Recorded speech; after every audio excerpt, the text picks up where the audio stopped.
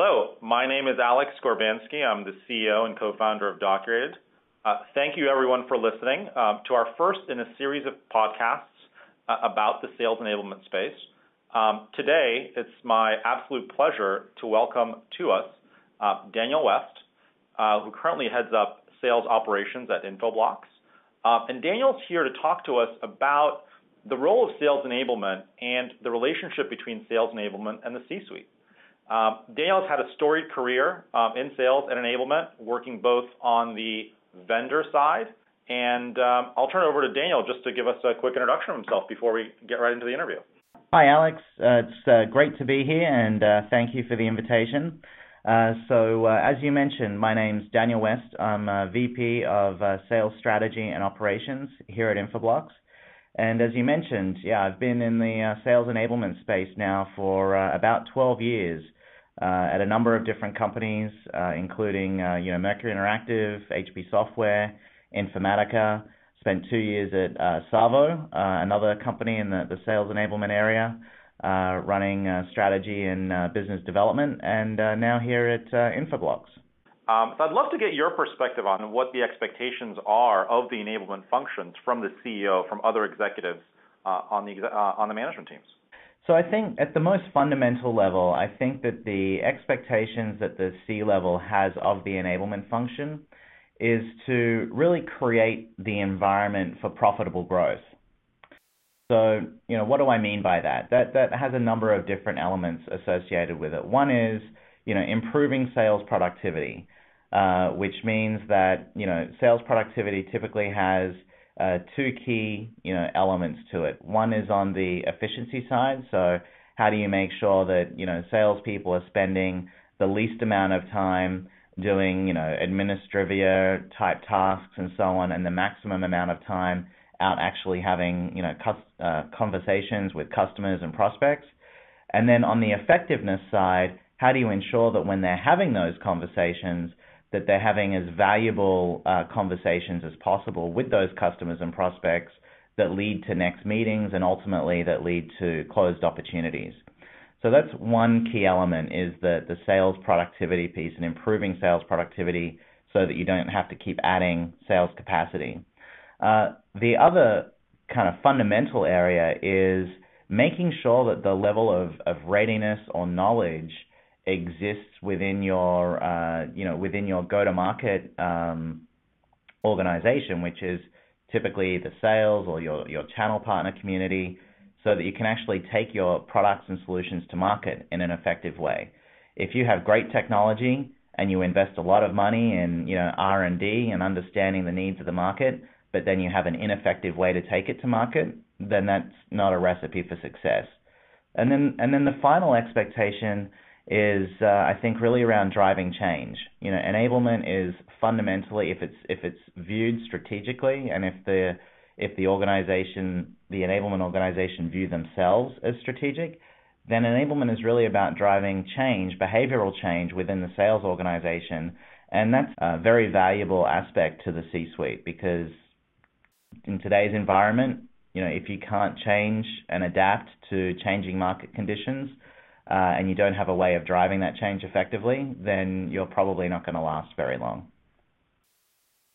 I couldn't agree with you more, and obviously that's a huge challenge, right? I mean, I think we all know, having worked with sales organizations, getting sales behavior to change can be very, very challenging. Can you talk a little bit about that topic in more detail, and maybe some of the successes you had and some of the tactics you've used to drive change? So I think that change is, I think, that not only a very important part of enablement's function, but as you just said, it's the hardest part of enablement's function. And because human beings, whether they're salespeople or not, are fundamentally resistant to change. But if you're going to do it well, you have to take a number of things into consideration. I think one of the most important ones is you can't be trying to drive too much change at the same time. People and organizations can only absorb so much. So if you have focus, that is a good thing. Secondly, I would say that you need to have a number of kind of critical ingredients to a successful, change initiative. The first is you have to have a good vision. You have to have kind of understood where the gaps are and between the current state and the future state, and you have to be able to paint that future state in a way that people can get behind it, they can support it, they can feel motivated and inspired by it. Secondly, you have to have the right incentives in place for them to want to take on that change. Change requires work, and if your incentive plan or the way that you're compensating your sales organization is misaligned with where you want them to go, then that will create an aborted change initiative. Yeah. Another critical area is the skills. You have to, if you are asking people to change and to go with you on a journey, you have to ensure that they have the skills needed to be successful in that environment. You have to have a very clearly defined, action plan. And if you do all of the other pieces but you don't have an action plan, you end up with a constant kind of starting over. And so you have to have a very clearly defined action plan and a very clearly defined set of checkpoints and milestones that you're going to use to ensure that your change initiative is going in the right direction. So those are kind of some of the key things that I believe you need to have in place for a change initiative to be successful. In terms of some of the the tactics that I have used, I think there's many, but I would say that the most fundamental one is having that vision that I mentioned a moment ago, and being able to align people, what is in it for them. And then the other key one is communication. You have to constantly be communicating with the organization around why you're doing it, why it's going to be better, what's in it for them, and what progress is being made. You just said something really interesting, which I want to maybe drill into a little more, is like what's in it for them, right? Isn't that what this all comes down to? Is how do you kind of capture the hearts and minds of the guys on the street who are all trying to hit their quota?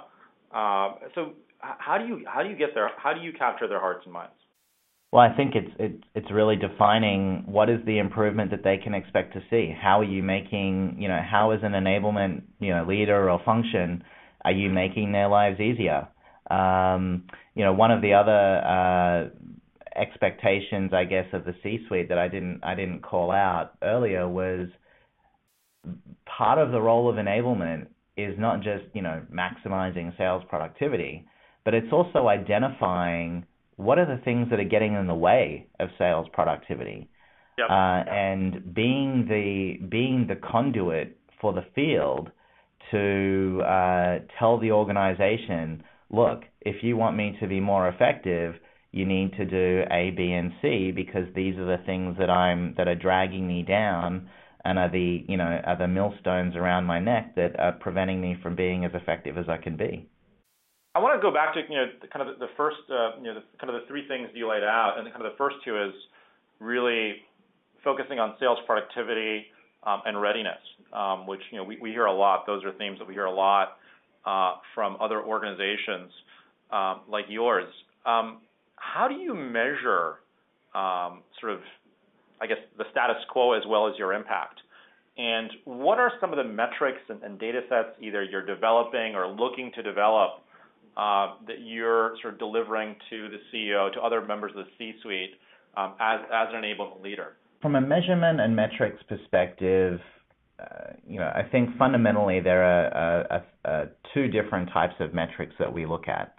There are leading indicators, and then there are lagging indicators. And the leading indicators from an enablement perspective are things like consumption and adoption, and quality and so on. So if you're rolling out an enablement program, are people actually consuming it? If you're rolling out a new set of tools that are going to drive, more effective conversations, are people adopting those tools in a way that shows that they're getting traction across the organization. Because if they don't adopt them, they're not going to get the benefit from them. But then there is a set of kind of lagging indicators, which at least in the enterprise software technology companies that I've worked for, typically there's a fairly long sales cycle that you're dealing with 6, 9, 12 months. And so you have to be looking at lagging indicators as well, like productivity per rep. Is the average sales price going up? If you're running an enablement program to drive up the sales of a particular part of your product portfolio, is the attach rate associated with that part of your portfolio increasing? If you're driving an install base focused enablement program, are you improving are you capturing more share of wallet within your install base as a result of the enablement program that you executed? And so there's this kind of, you have to have a mix of these leading and lagging indicators. One of the things that we have not done yet here at Infoblox, because we've kind of really been in this first year and a half, been establishing the foundation for the organization, and we're not quite at this level of sophistication. But what I've done in past lives is with each of what I call the enablement services that you offer. So new hire onboarding, for example, would be an enablement service. Product launch readiness would be an enablement service. Acquisition readiness, when you're acquiring another company and you're enabling your field organization on the value proposition of that new part of your portfolio, that's another enablement service. What we did in those situations was we actually created metrics and indicators that were associated with each of those enablement services, so that, for example, with new hire onboarding, one of the metrics might be, how long did it take someone to identify and qualify their first 5 opportunities? How long until they closed their first piece of revenue? How long until they, did certain other things? And so those would be things that we would then track, which would help us, really drive a closer cause and effect relationship between the enablement service and the set of metrics that we were intending to impact with that enablement service. Very powerful. And I really like the fact that you're talking, I think, a lot of what often gets, missed in the dialogue is, the distinction between leading and lagging indicators. I often see a lot of companies focusing on the lagging indicators, and then they're not able to make any changes. So I think that's a really great point you made on kind of the need to distinguish between the two.